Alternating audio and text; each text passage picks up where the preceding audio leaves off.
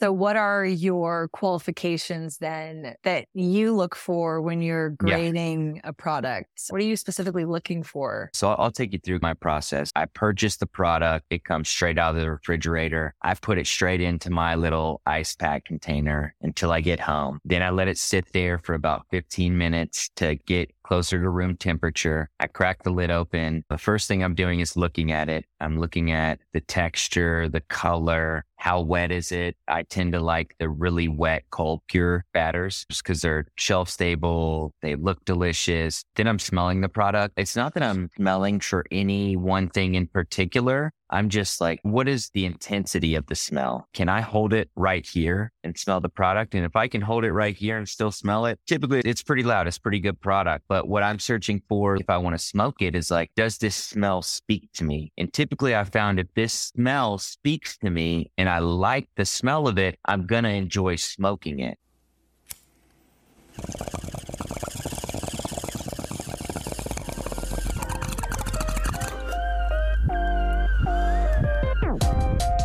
You're listening to Be Blunt, the podcast for cannabis marketers, where your host Shada Tarabi and her guests are trailblazing the path to marketing, educating, and professionalizing cannabis.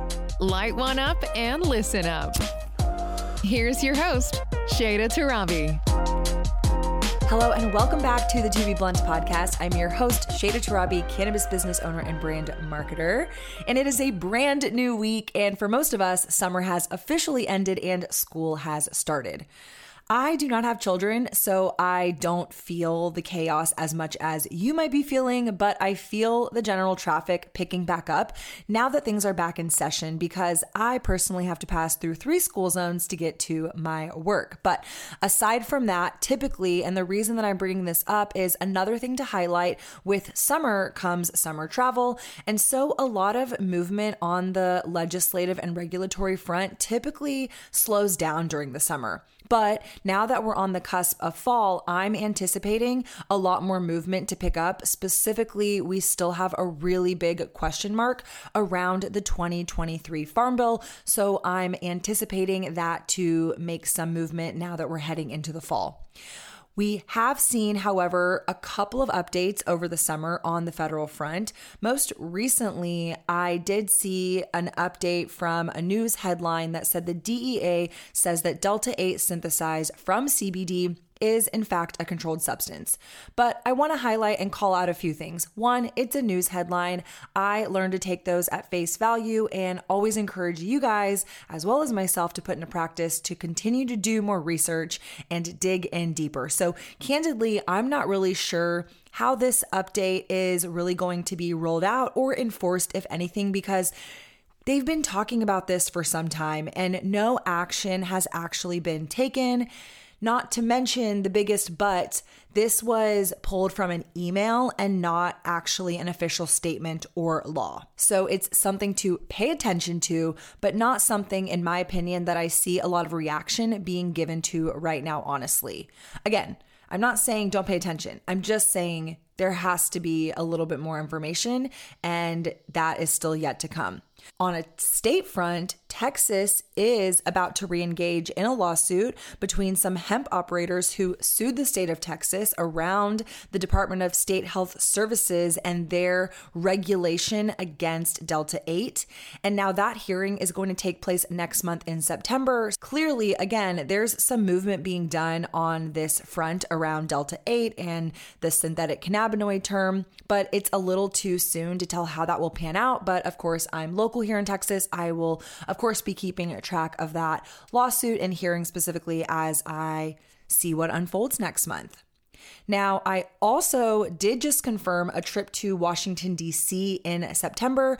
If you've been checking out the podcast for a while, then you might remember that I went to D.C. last year to go lobby on behalf of the Texas Hemp Coalition. I will be heading back out again with the Texas Hemp Coalition, which is, if you're unfamiliar, a nonprofit that does a lot of hemp and cannabis advocacy here in Texas and is an organization near and dear to my heart because it's given me a lot of opportunity to get involved at a local and obviously federal level level. I'm also the president of this organization, and I'm going to be joined by our executive director and lobbyist, Alyssa Nolan. Super grateful to work with her and to join her going up to DC. We will go in partnership with the U.S. Hemp Roundtable, which is a federal hemp advocacy organization, and we are going to speak with representatives in the House and Senate about some of these pressing issues.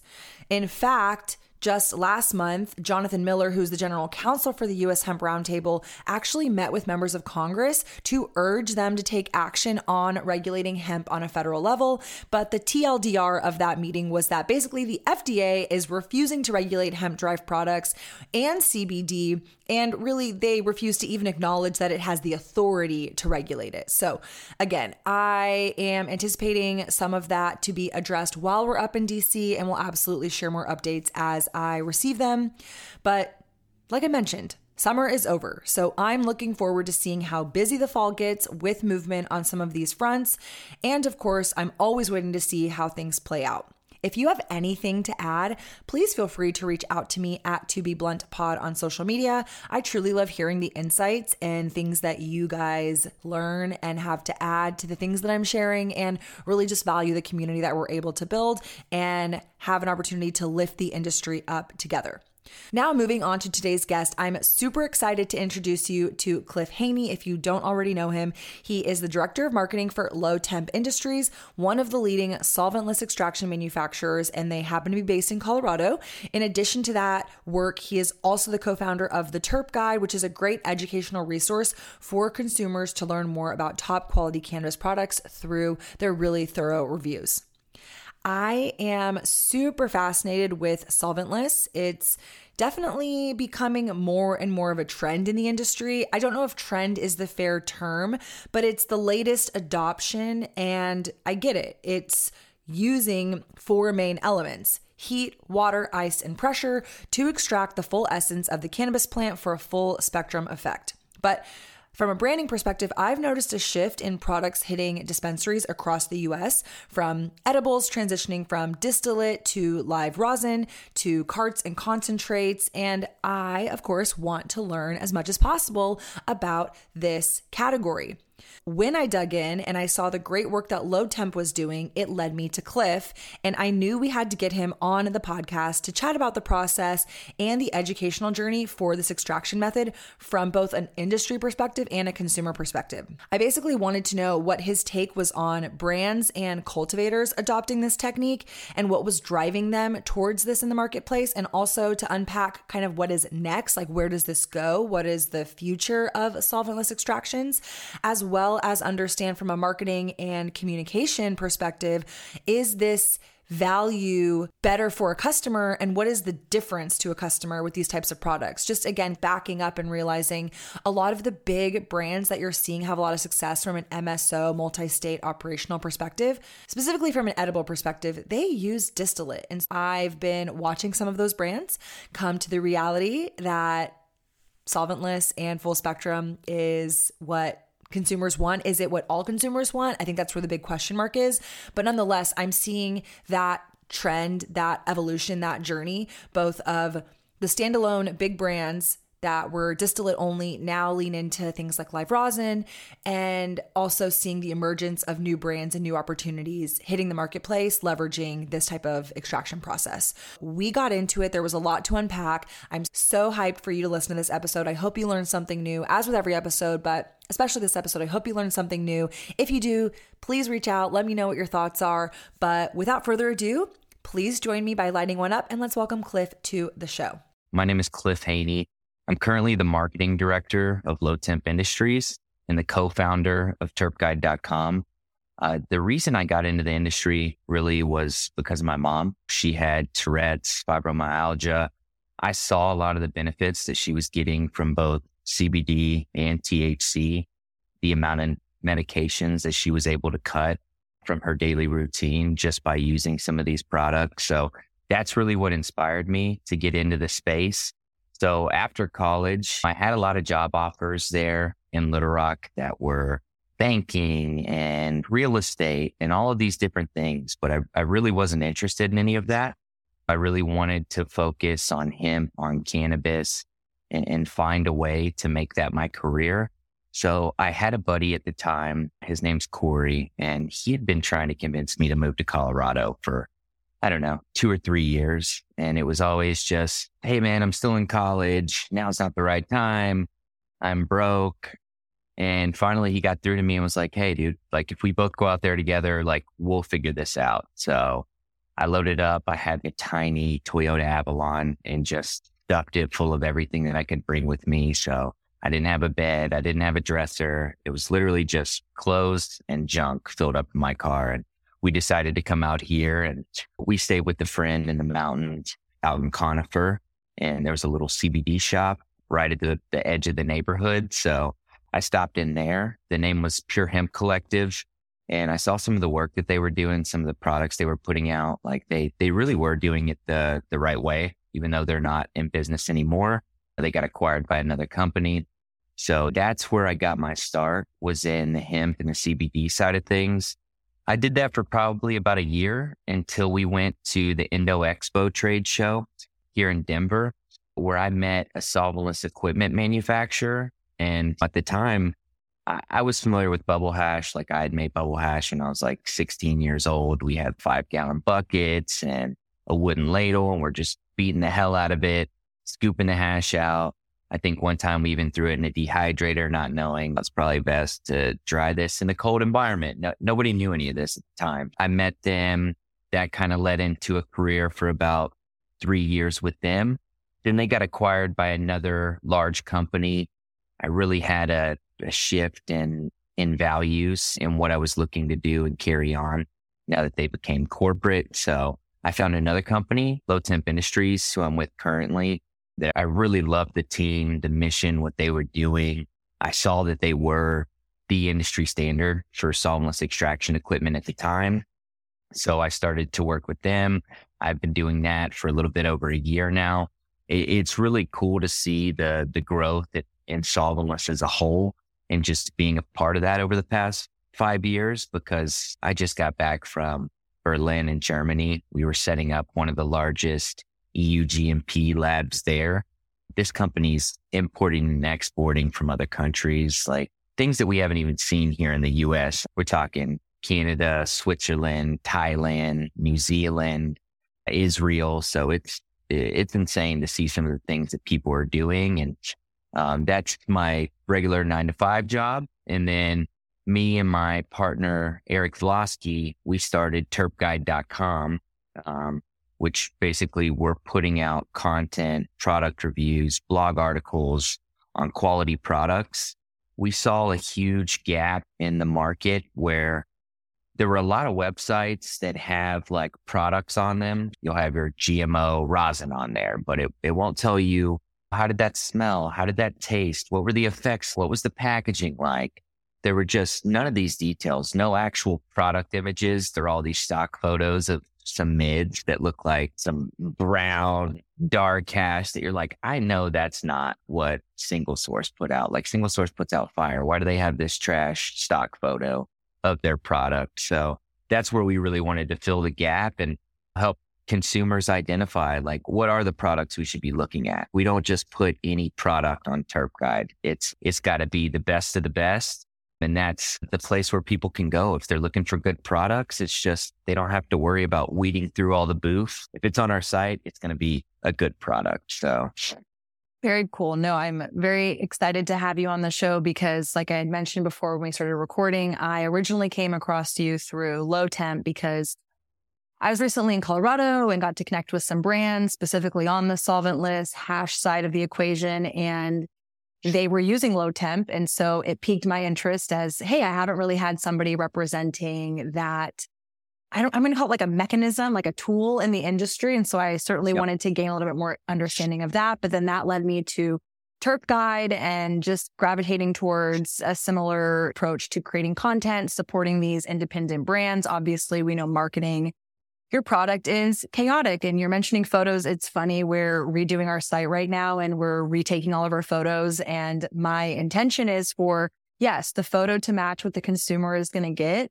But man, there's so much in between to try to execute on those fronts. And so obviously as a brand, you want to take high quality professional photos, not that you aren't, but you're taking it from like a user perspective. And so it's, hey, I'm unboxing this. This is what it looks like. And so I think that there's a lot of really interesting stuff that we're going to talk about in the podcast today. So to kick things off, like I had mentioned, and please correct me, because for as much as I know, I'm learning, and I think my listeners appreciate that. I fall on the sword a lot because I think that this industry is so new and there's still so much to learn. And so I don't want to call this explicitly a trend because I know that this is going to be here, but I think it's going to continue to evolve as these technologies evolve and as the consumers and the market evolves.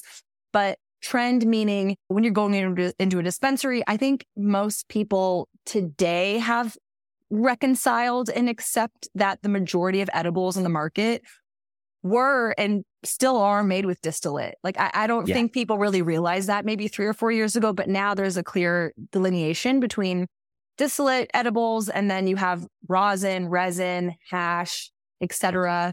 And so I'm observing this trend happening. And so it's making me really curious because on one end, of course, it's like the full plant. And so I can understand from a consumer perspective, the effects perspective, like why you would gravitate towards that. But from your experience, like how has this all been unfolding for the last 5 years for you? Was this always something that was like an easy sell to talk to customers about? Were the brands that you were interacting with, oh yeah, of course we need to press our flower and to use bubble hash and get all these concentrates? And on that note, which I'm sure we can discuss it in length a little bit later, but just these terms are overwhelming for me as a marketer, as someone who operates in the industry. And so I just want to, again, hear from your perspective, like where have things started and where have they gone from your perspective operating in the industry?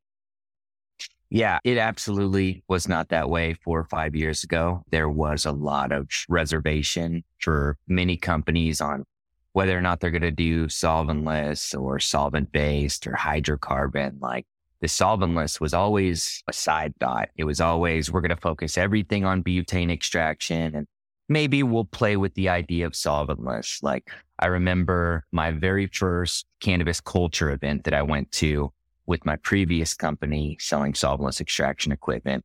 I talked to the largest gummy producer here in Colorado. They are number one every single year in a row. And I was having this conversation with them 5 years ago. Hey, you guys need to start looking at making a solventless gummy line.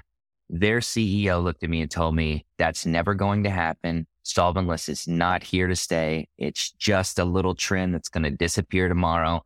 And I remember seeing a press release about a year ago that they just now decided to start doing solventless edibles. They're finally starting to see that it's taking a lot of market share from these other products because at the end of the day, I don't care what anybody tells you, like it is a better experience, whether that's dabbable concentrate, whether that's an edible, a tincture, like you are capturing the true essence of the plant with solventless extraction. Like we're not adding anything. We're not taking anything away. We're literally taking the plant and expressing it in its purest form.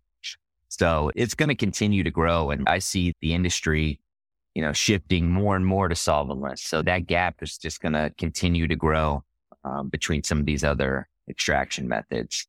Yeah, it's interesting you highlight that edible manufacturer experience. I think similarly on the hemp side, we're experiencing a lot of hemp derived applications happening. And it's similar. I remember having some of these brands on my show being like, have you ever thought about hemp derived? And they're like, I would never touch that. And now you're seeing the market open up in different regards. I'm curious though, maybe to go into a little bit, like why were they so dismissive of solventless? Like why was that not something that they could wrap their head around at the time, considering that now, yes. And I think your point in highlighting that, to reiterate from my perspective, it is remarkable when I walk into a dispensary. And so most recently I was in Denver. And again, I think because it's trendy, I am a consumer first. I was asking, I was looking. I really love Dialed In. They're a great brand in Colorado that has really leaned in and really only exclusively has always been in collaboration with these flower brands. And so they're using the full essence of the plant.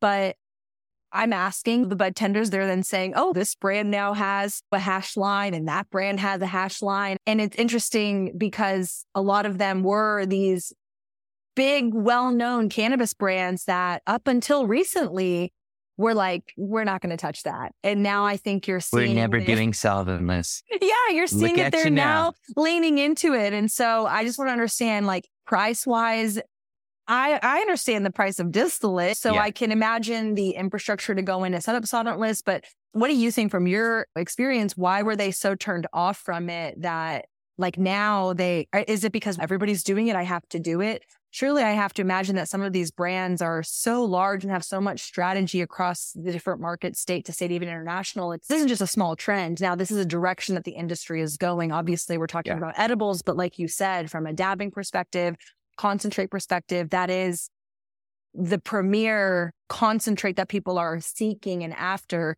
I'm just wondering why and what is the trade-off to go for maybe like a distillate or using a solvent versus solventless? Is it more economical one way or the other? And what does that look like on paper?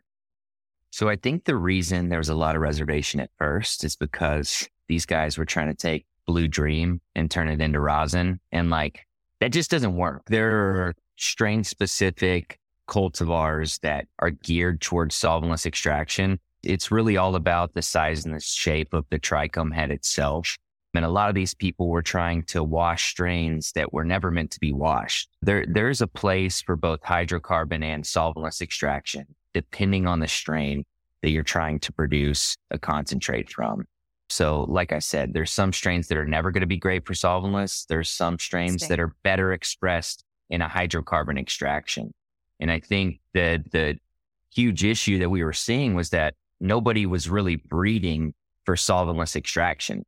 They were just breeding for flower. So they've just been doing business as usual, trying to take these regular strains they've been growing for years and then turn it into a product that it was never meant to be in the first place. So people like Bloom Seed Co. and some of these other genetic companies like have started to hone in on that and focus on solventless genetics. And I think that's why we've seen this increase in popularity, because those yields have started to increase. So it has become more profitable for businesses to put out solventless extracts.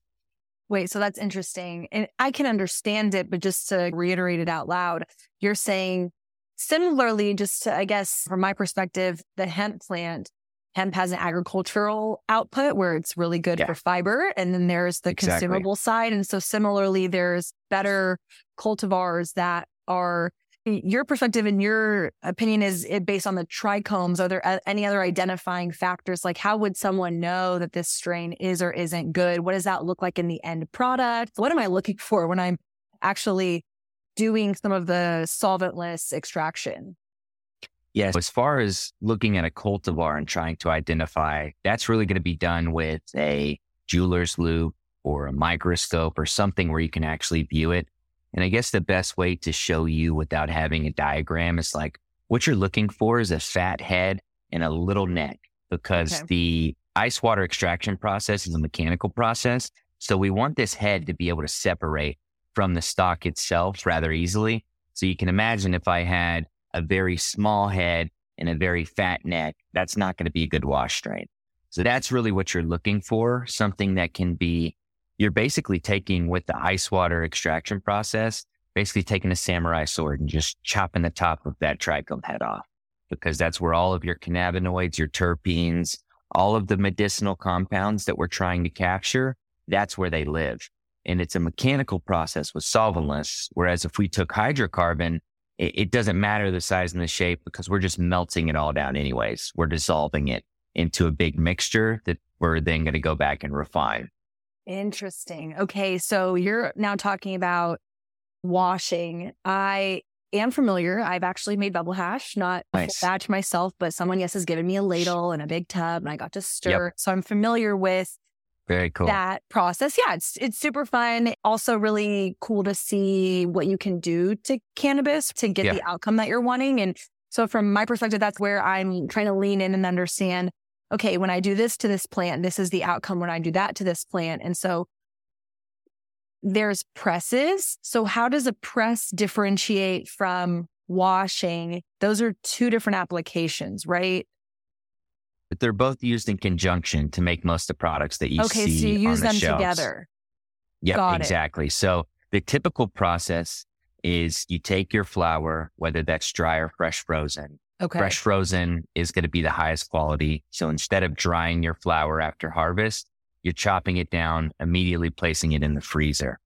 From there, you're taking it to the ice water extraction, where you're going to add reverse osmosis filtrated water and ice to a vessel. And then you're going to add your flour. You're going to agitate it slowly. As you agitate, those trichome heads are going to snap off. They're going to sink to the bottom of your vessel. You're then going to drain all of that water through a series of collection bags that are all different sizes. So they get smaller and smaller as they go down to capture different sized heads. You then take all of that hash from those collection bags, or bubble bags, as they call them, and you typically place that into a freeze dryer where you're removing all of the moisture that just got, saturated from the wash. And then once it comes out of that freeze dryer, it looks like bubble hash that you're used to seeing. It's this granular sand looking product that you then load up into your rosin bags. And then you want to turn that hash into rosin. So you apply heat and pressure with the rosin press. And that is what most companies are doing, most of the products you see on shelves.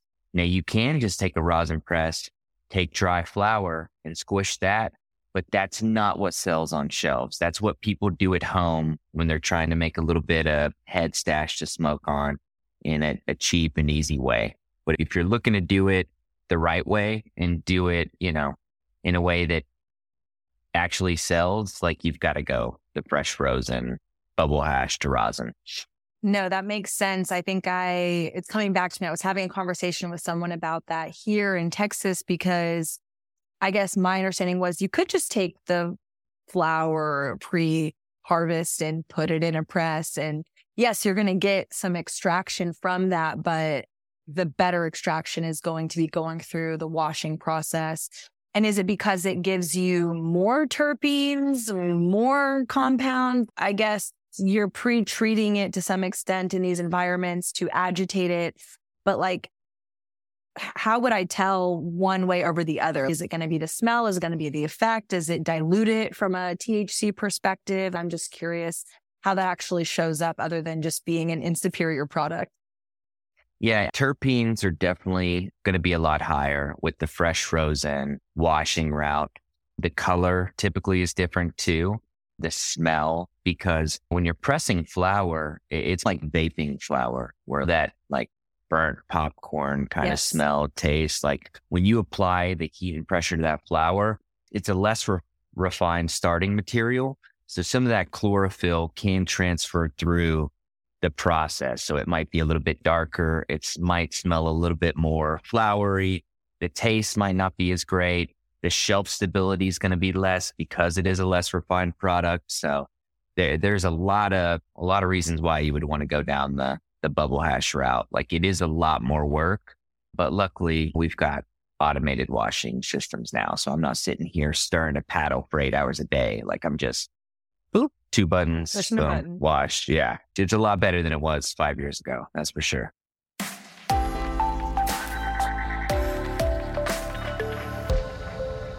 Hey, To Be Blunt fam, it's Shada here, and I want to give a shout out to my own brand of premium cannabis products, Restart CBD. As a daily user myself, I can personally attest to the effectiveness of our cannabis tinctures, topicals, edibles, and specifically our hemp-derived Delta-9 THC offerings. Whether I'm dealing with stress, body aches, or just need a boost in focus, Restart has a product and cannabinoid that can make me feel better. And our customers have been loving Restart too. Here are some actual quotes from our fans. Juice said, "Customer service alone deserves a 5-star. Always super generous when we come here. Also very professional and knowledgeable." Why, thank you very much. We take those 5 stars and we raise you a high 5. And then Laura said, "This is the absolute best dispensary I've ever been to. It's run by 3 sisters who are all equally knowledgeable about every product they sell." Laura, thank you for seeing us. We really are out here acting like a sponge, just trying to soak up all the information. So if you're looking for quality cannabis products from CBD to Delta 8 and yes, even Delta 9, we got you. Head to restartcbd.com. By the way, we ship nationwide. All our products are federally legal and hemp derived. So use the code 2BTOBE at checkout to get $5 off your first order on me. Our team is dedicated to providing you with the best cannabis products on the market, and we're proud to be sponsors of To Be Blunt. Thanks for supporting my brand and my podcast, and let's all restart our day with Restart CBD. Do you find that these products can garner a higher price tag? I'm trying to understand as a brand, other than just believing in the full plant perspective and wanting to not use solvents to get through to an extraction, what is motivating a brand to want to do this from a dollars and cents perspective? Has that side of the market exploded? Has it dipped? Like, obviously the price of distillate has fluctuated a lot. Even the price of flower has fluctuated a lot over the years. And so just trying to put myself in the shoes of someone who's looking at, this sounds really good, but what is it going to do for me on the end side? And then I guess a little bit of that too, we can talk about, which I can reiterate it for you too, but like the consumers, are consumers mature right now to know, oh, I'm paying a premium for this, but it's because it's a better quality product? And like, how does that stack out when you're actually dealing with the dispensary side of things and the consumer side of things buying these products?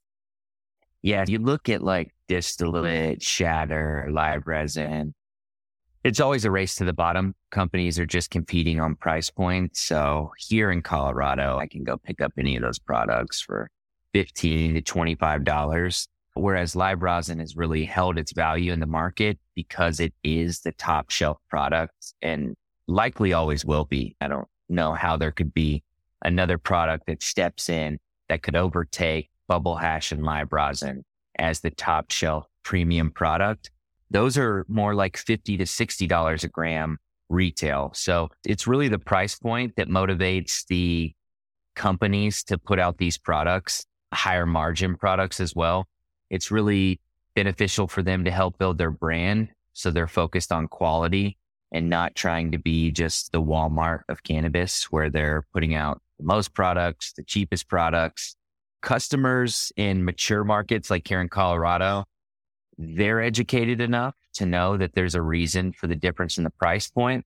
But if you look at some of these new markets, like they're in the infancy stages where they're still learning what some of these products are. Some people have still never taken a dab or even seen a dab. So to them, shatter, live rosin, it might not make sense for them to spend that extra money because they probably still can't tell the difference.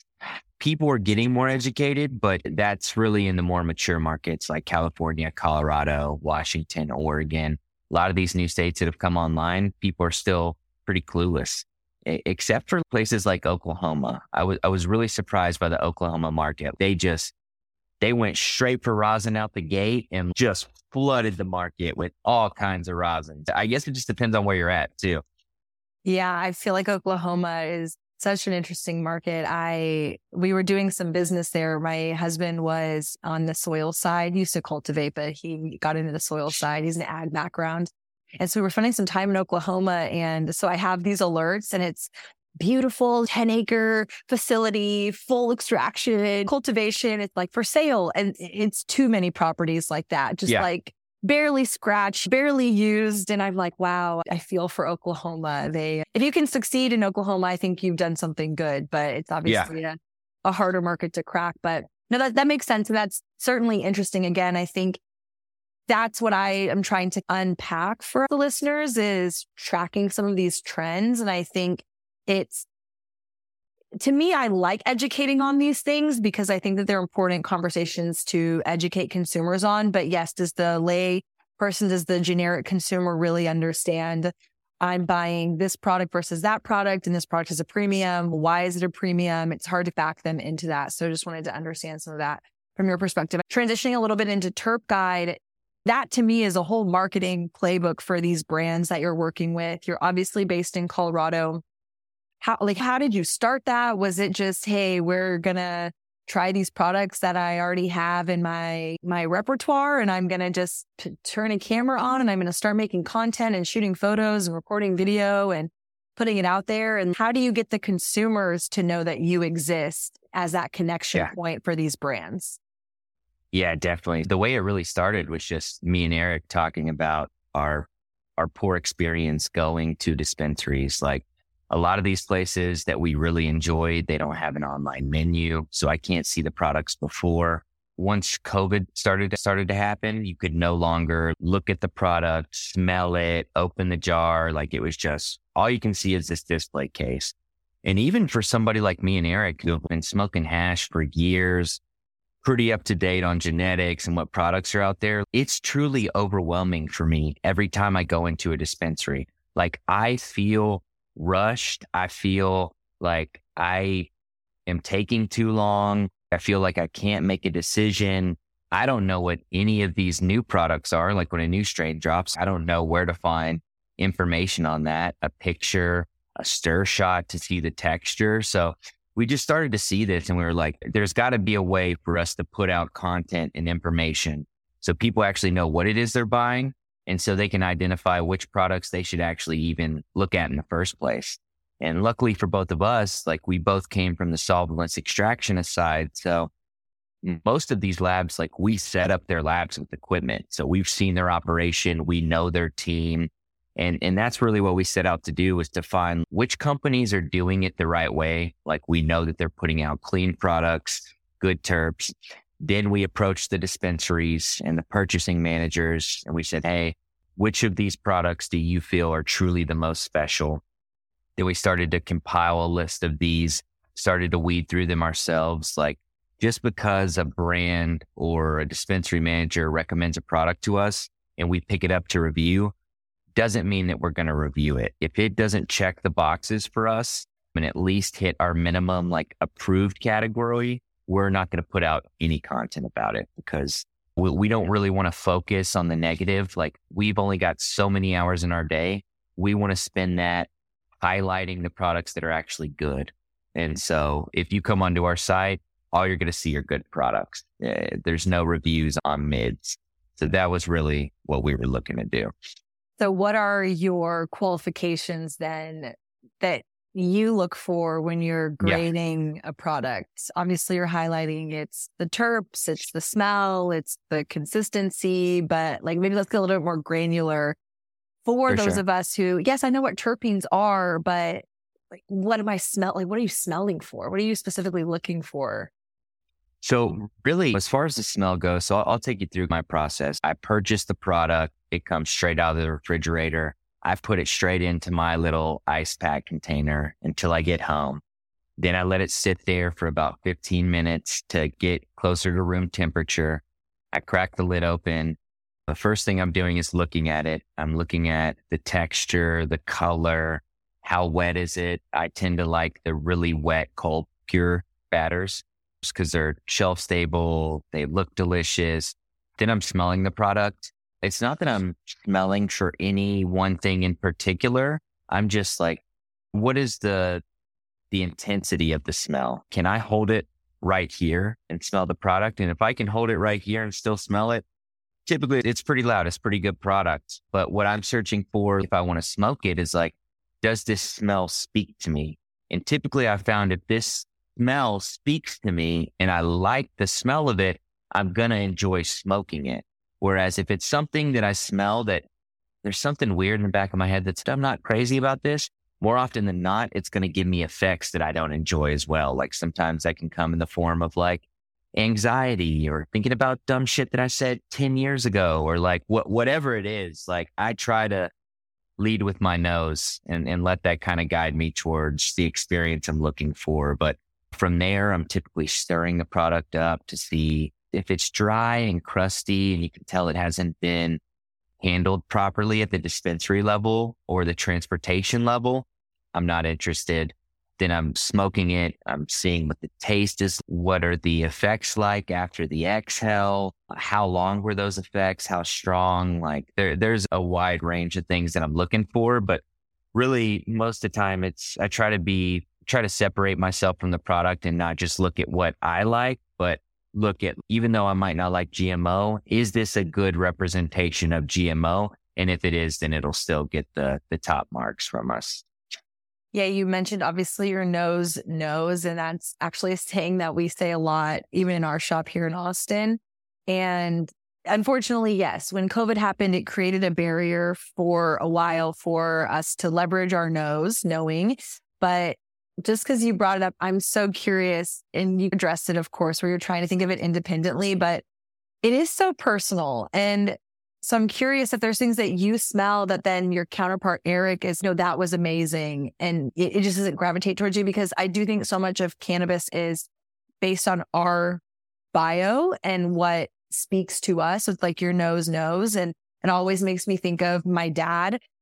We always have this conversation about the best hamburger. It's subjective. It's the best hamburger for whoever is eating it at the time, who thinks it's the best, but you might disagree. And so it's a very difficult arena to play. And obviously, again, from a marketing side, I know there has to be some hierarchy. You have to put something on the paper. And part of that marketing is, how you talk about it, how you finesse it, how you photograph it, whatever, jazz it up. But on the rudimentary level of, wow, I think this smells amazing. And then my friend is, that smells like shit. Like, how do you reconcile those feelings when it is so subjective to the end person? Yeah, I think we're just focusing on like the quality of the smell and the taste. Eric's basically like a chef in the kitchen. This dude is a wizard when it comes to cooking. So his palate's got a lot wider range, right? So like he'll appreciate a lot more of the gases and the funky strains more so than me. Like I like sweet, sugary, fruity. Floral, Like I would eat ice cream cake for dinner if my mom had let me when I was a kid. Like I would eat dessert before dinner all day, every day.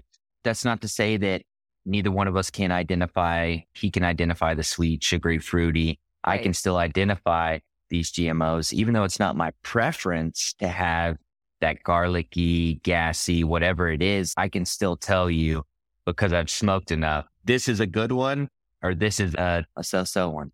Yeah, no, that's totally fair. I was just super curious how you would react or respond to that. But you mentioned something that I want to follow up on. You talked about the handling. So the handling of the transportation and the handling of the dispensary. This is, again, new information to me. We just got back from Champs, actually. I was at Champs a couple of weeks ago in Vegas, and I didn't know you were supposed to keep your concentrates on ice or refrigerated. And that kind of blew my mind. And so you just mentioned it. You're pulling it from the fridge. You're keeping it on ice on your way home. You're then letting it drop to room temperature. Why keep it on ice, refrigerated? How are they mishandling it? And if this is common knowledge or this is the best way to preserve it, like why are people mishandling it in the transportation and the dispensary side? What is happening that you're observing, and what is best practice that you wish people did? Yeah, as far as what's happening, I think a lot of it's just ignorance, not caring, cutting corners. But ultimately, when you're looking to store any cannabis concentrate, it's either going to go in the refrigerator or the freezer. The freezer is typically for long-term storage. The fridge is more for short-term. Long-term would be anything longer than 2 to 3 months. Short-term would be anything shorter than that. If it's bubble hash, I'm always storing that in the freezer. If it's rosin, only time I'm putting it in the freezer is, like I said, if I'm trying to store it for longer than 3 to 6 months. As far as the refrigerator, when I pull my rosin out of the fridge, I'm typically letting it reach room temperature before opening it, just so I don't have moisture build up inside of the jar and degrade the product, because it's pretty shocking for the jar to come straight out of the cold into a room temperature environment. That's how you start to have that moisture build up. So that is typically best practice. But that's not to say I always do that. That's the benefit of having a cold cure rosin or a rosin jam. Some of these more shelf stable products is that I've got a jar of cold cure rosin that I've had out for 10 days now at room temperature. And it's still incredible. Smells great, tastes great, hasn't had that much degradation. But really the reason people are using either the fridge, the freezer, is to maintain those terpenes and to maintain the texture. Because if I pick up a product from a dispensary and I see this like layer of crust on the outside of it, or that it's dried out, and I know that's not how it's supposed to be, that's because they received the product, they let it sit there on the counter while they're applying their stickers that they have to apply. Somebody walked away, went on lunch break, and just left them there. Oh, put them in the fridge after. Doesn't work like that. When it comes to that, I can understand some of it. The education is just like, this application is just still fairly new in the industry. I've been talking to a lot of people even about beverages and noticing that Colorado has a lack of cannabis beverages. And part of that is because of how you transport and store them. So obviously fridge space is a luxury. It sounds like it should be more of a necessity, especially when you are selling the predominant product. So my observation is this would be anything that this solventless is coming in contact with. So does that mean your cartridges that are solventless should be refrigerated? Does that mean your edibles should be refrigerated? Or is that just specifically on the extract itself is to keep it cold? Yeah, just the extract itself. Once it's been decarboxylated, like, it is very shelf stable. And that's basically what's happening for edibles, for cartridges. So those products I'm never refrigerating. Got it. It's really just dabbable concentrates, that whether that's rosin or bubble hash, that I'm putting in the refrigerator. Interested. Okay. Yeah. I'm like, oh my gosh, I need to get a refrigerator and put all my products in a refrigerator now. But it is, again, just one of those things. People don't know what they don't know. And I feel like so much of this industry is learning by example, whether it's been a bad example and they're correcting it, or they had a great person showing them the way before and they're adopting it and it's becoming an industry trend. Is there a state from your experience, maybe you're biased because you live in Colorado, but is there a state in your experience who's doing solventless the best in terms of who's adopting it from a brand perspective, storing it, dispensary wise, end consumers? Like, is Colorado, I guess also, who's your largest customer by state? Is it from a Lowtemp perspective? Is more of the business happening in California? I'm just curious what state is really adopting and driving some of this. Yeah, I would say California and Colorado are typically always going to lead the pack there. California is where most of the genetics are created. And here in Colorado, like, there are a ton of hash brands. There's always a big, a big divide in the industry. Who has the most buyers? Colorado is California. You go to California, they're going to be like, oh, Colorado's mids. I don't want the Colorado crispy. You come here, they're like, oh, Cali's overrated. It's all outdoor. It's all depths. Like, there's fire in both. Like, I've had incredible stuff. For sure. Like, my Colorado homies are going to hate me for this one, but it's hard to beat Cali, dude. Like, you've got these pockets in these areas where they can grow outdoor and grow fire outdoor. So it's tough to beat California, honestly. And they typically are doing the most out there. Like, they are running it up. It's crazy to see. Yeah, they've got a reputation, that's for sure. On that, is there we talked a little bit about it too, the trends of this, where we agree it's not a trend, but it is becoming more of a step stool, I think, for just like how this goes. I know you said there's not really, I guess, a way to do this differently. Is the technology for how to do solventless pretty like specifically done, or is there a way to do it better? I'm just curious from a California perspective, are they doing anything interesting when it comes to solventless that other markets are learning and observing in terms of leading trends or taking this and applying it in a new, interesting way? Like, what's coming down the pipeline from your world when it comes to solventless that you're like, ooh, that's interesting and more markets should adopt that? Yeah, I should just make one distinction too about what I just said. Colorado has better products on shelves than California. California has better trap hash than Colorado. So that's a good distinction there. But as far as what they're actually doing different, I think in California, it's just the size and scale of things. In California, it's a place that can set trends, whether that be in fashion, in music, in nightclubs, in cannabis, in alcohol. Whereas Colorado doesn't have that same, like, cool factor. Trends don't start in Colorado. Like, people drive Subarus and wear hiking boots. It's not like we're going to the club and we got the Gucci store right down the block. Like it's different, like vibe and community.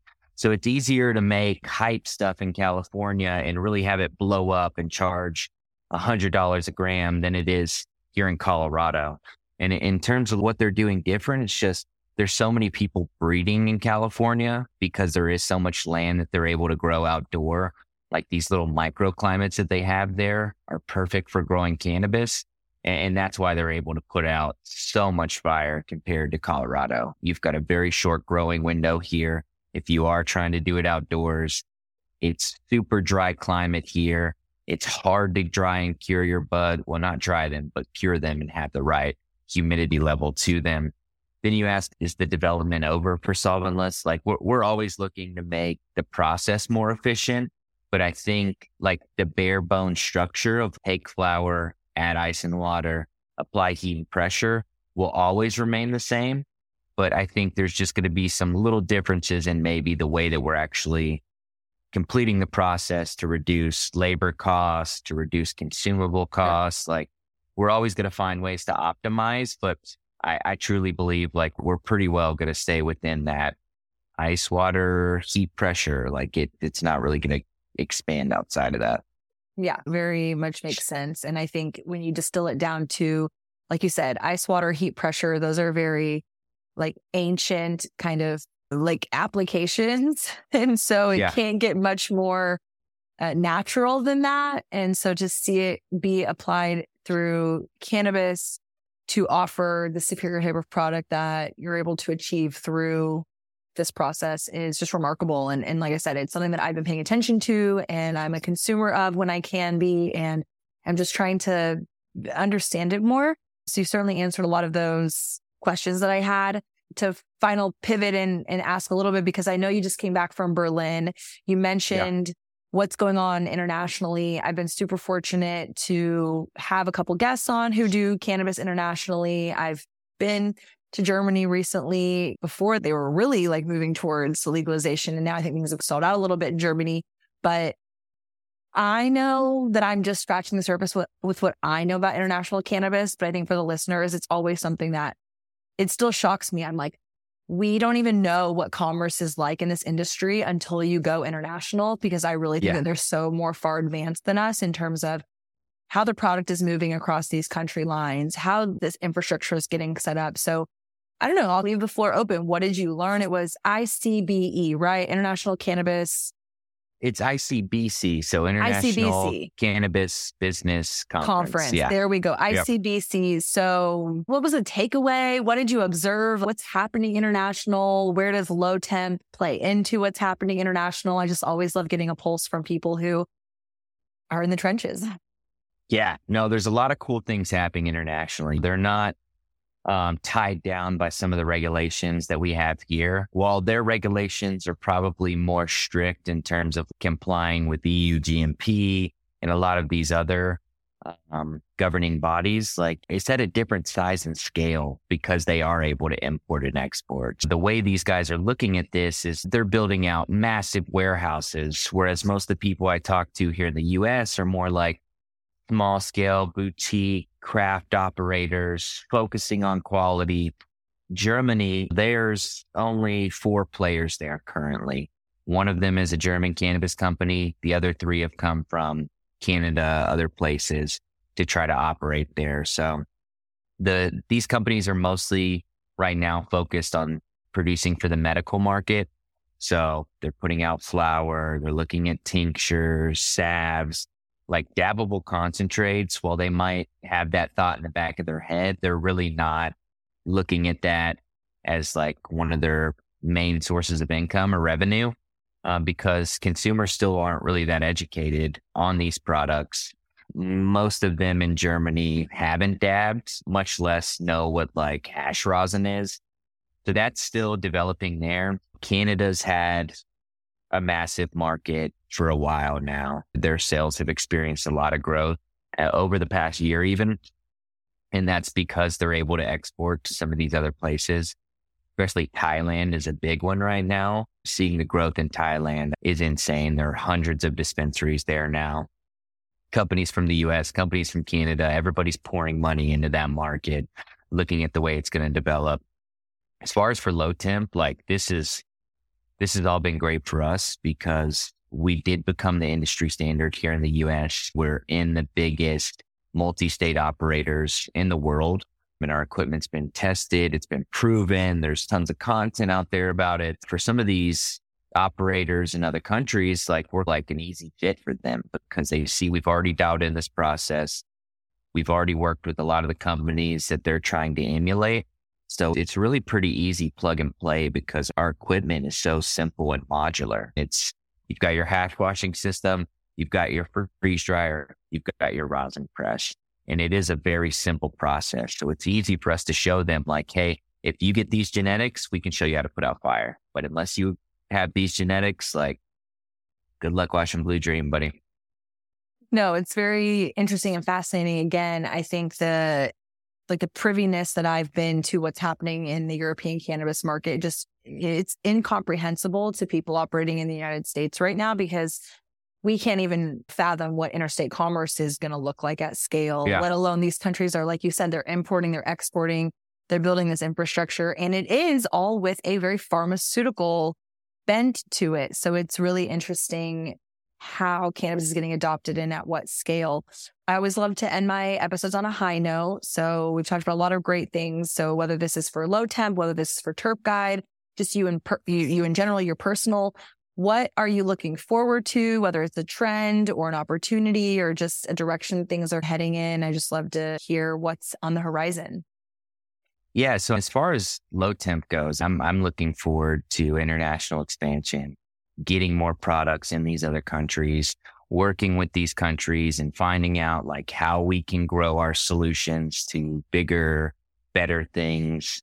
And yeah, just working hand in hand and like developing hash culture in other countries, like taking what we've learned here and applying them to these other places and really educating consumers on what they should be looking for and why it's important, like why Solventless is on nobody's radar in some of these other countries. So spearheading that operation, like education's always my favorite part of the job, right? Like putting out content, going to these culture events and really spreading that love. In terms of Terp Guide, it's national expansion. So it's getting outside of Colorado and starting to tap into some of these other markets like California, working with some of these hash makers and these companies to not just highlight their products, but highlight what it is they're doing as a company, because we really want to support people who are doing it the right way. Like I didn't get in this to be a part of this corporate cannabis takeover, dominate, make the market shift downwards so we can capitalize. We want to find like the companies that are doing it right and we support their mission and find a way to help uplift those people and the people that work for them. That wraps up another fantastic episode of the To Be Blunt podcast, and I hope you've enjoyed the enlightening discussions and insights we've shared today. But the conversation doesn't end here. I invite you to join my vibrant community of cannabis enthusiasts, experts, and advocates. So what can you do to stay connected and get involved? First, make sure you subscribe to Be Blunt on your favorite podcast platform so you never miss an episode. And if you've enjoyed our show, I would truly appreciate it if you could take a moment to rate and review it. Your feedback helps the podcast grow and reach more listeners like you. Next, head over to our website, www.tobebluntpod.com, where you'll find a wealth of resources, exclusive content, and our show archives. While you're there, be sure to sign up for our newsletter to stay up to date on the latest cannabis news and events. Lastly, I would love to hear your thoughts, questions, and episode suggestions. Connect with me and the show on social media. Find us on Instagram at ToBeBluntPod and at TheShadedTarabi. Let's keep the conversation going and work together to dispel myths, break stigmas, and celebrate the incredible world of cannabis. Thanks again for tuning in, and until next time, stay curious, stay informed, and stay blunt. Love this episode of To Be Blunt? Be sure to visit theshadedtarabi.com/tobeblunt for more ways to connect. New episodes come out on Mondays. And for more behind the scenes, follow along on Instagram at theshadedtarabi.